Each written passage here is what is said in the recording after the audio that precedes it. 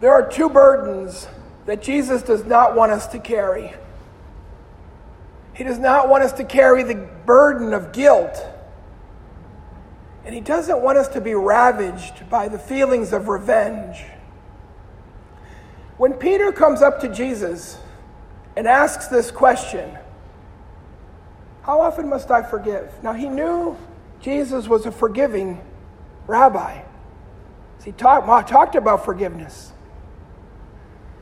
So Peter says, as many as 7 times? Now, there was a prevailing teaching at the time with the Pharisees that you should forgive 3 times. They didn't have baseball back then. But, for us, we would understand that. 3 strikes and you're out. So Peter thought he was being hugely magnanimous in saying 7 times. And then Jesus offers this ridiculous reply 77 times. They must have heard that back then and thought to themselves, how can we do that? I want to say 4 things about forgiveness. 4 ways of thinking of forgiveness. The first one is when we've done something wrong. We've all done that. We've all probably, at some times in our lives, hurt someone pretty deeply. Probably at some time, even if it was inadvertently. Maybe someone we love, spouse, brother or sister, close friend, a neighbor. And you know and I know how wonderful it feels when we go to them and we say, I goofed up. I'm sorry. You know how wonderful it feels when they say, don't worry about it. I forgive you. It's a great feeling. It's such a freeing moment, right? You know what I'm talking about. The gift of forgiveness. Or when you go to confession, you have something big to say, and the priest gives absolution, and at that moment, Jesus is forgiving you. Sometimes I can see people walking out of the confessional, and they seem like they're walking on air. It's so freeing. Another perspective, another way, is when we're forgiven and we didn't even ask for it. Now you might ask, well, does that ever happen? Oh yeah, it happens a lot of times in life. Let me give you an example. I want to tell this little story and then I'll go back to the last 2 ways. Many of you probably know of the story Les Miserables by Victor Hugo. We read it in high school. It was turned into a number of movies portraying this story. And of course the great play by Broadway and started in London. Actually, it started in France, and they adapted it for London. And the big one that was so famous was released in 1985. It's still being performed today, 35 years later, in 42 different countries, in 21 different languages. It's such a powerful story. The main character, Jean Valjean, at the very beginning, he's a good man. His sister's children are sick, and they have no money. He steals a loaf of bread, and he's caught. And he's given a tough prison sentence of 5 years. Imagine that. 5 years for stealing a loaf of bread. He tries to escape. They tack on more years. He tries to escape again, and finally he's in prison for 19 years, according to the story, until he's released. But when he's released, he's really not free. You have to have a yellow card. And you have to show this card. It's a parole card. Whenever you're going to ask for it, you have to show it everywhere. When you have to ask for a job, when you want to stay overnight somewhere. So Jean Valjean is not, he's a hardened person by now. For 19 years in prison, he's a changed man. He's bitter. His heart is full of revenge. Everywhere he goes to try to get a job, they turn him down. He's a convict. They're not going to take a chance on him. So one moment in the story, it's the turning point in the story. He's in a little town, and he knocks on the door of the bishop of this little area. And to his shock, the bishop says he'll give him some food. Not only that, he invites him to sit down at his table, and he eats with him. And then he tells him, I want you to stay the night. Now, Jean Valjean hasn't slept on a bed in 20 years. You think his heart would be full of gratitude? It wasn't. He's a hardened person. This does not break through. In fact, he sees all the silver around the house, and in the middle of the night, he grabs the pillowcase, puts the knives and the forks and the plates, all the silver, he puts it into the bag, and he runs out in the middle of the night. He's caught by the police. They know he's a convict.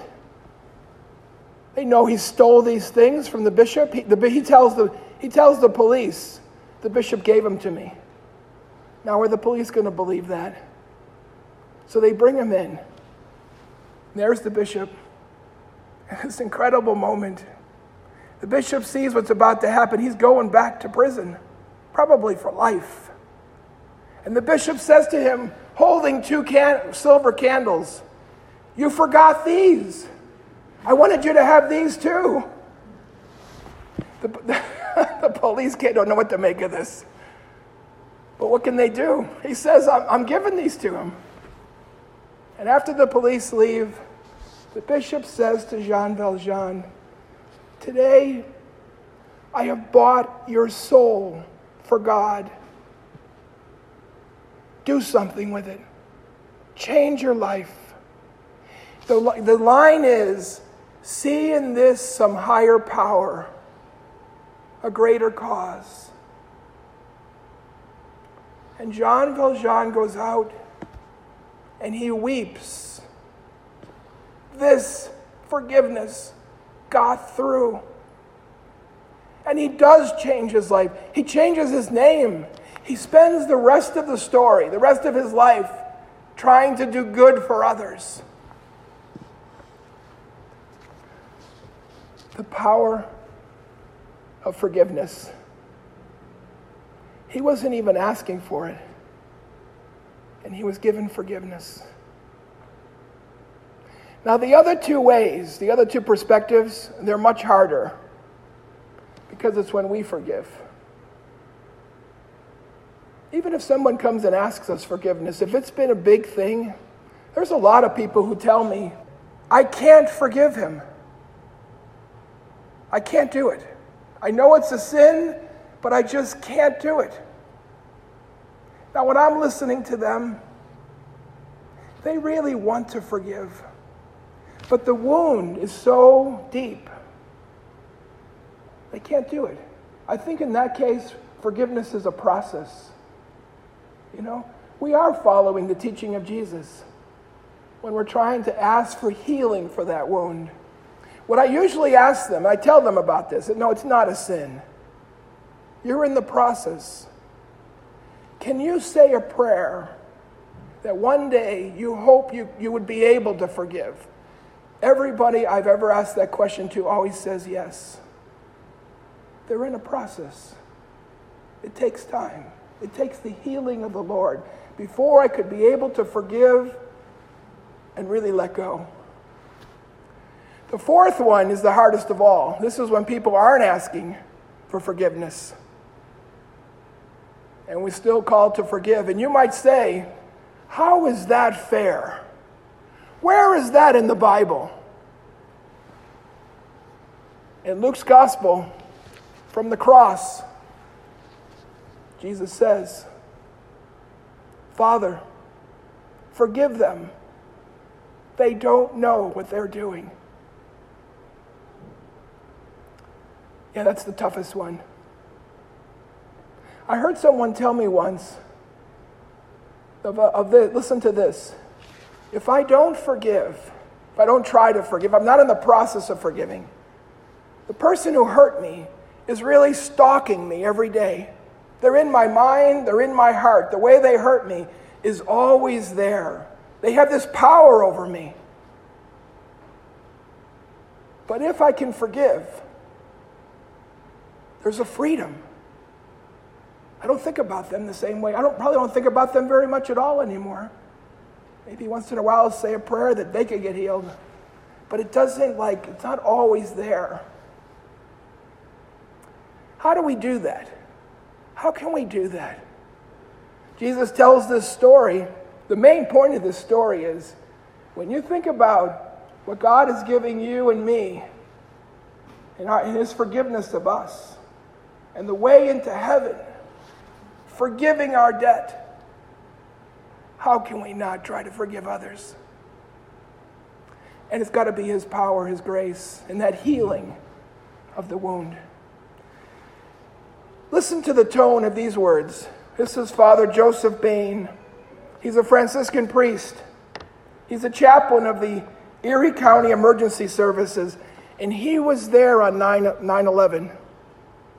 He was there that day, and he was there the days afterwards. So he saw and witnessed probably his own friends who've died in that tragedy. Here's what he says. In the days following the tragedy, some said they saw the face of the devil in the smoke at Ground Zero. Many asked me about the same, and my answer hasn't changed in 10 years. No, I did not see the devil's face at Ground Zero. I saw the face of God in the people working, caring, sweating, crying, rescuing, recovering, and being very spiritual in their very humanness. I was moved and changed and felt God's hand in the goodness that followed such tragedy. My ministry embodied the prayer of St. Francis. Lord, make me an instrument of your peace. Dear Lord, I pray for all of us here today. I pray that wherever we need your forgiveness or the forgiveness of others, that we may come to you and them in our prayers, asking for that gift, being open to receiving it. And for whoever in our lives who have hurt us, that you may also give us the grace to be free, to let go, to forgive. Forgive us our trespasses as we forgive those who trespass against us. Amen.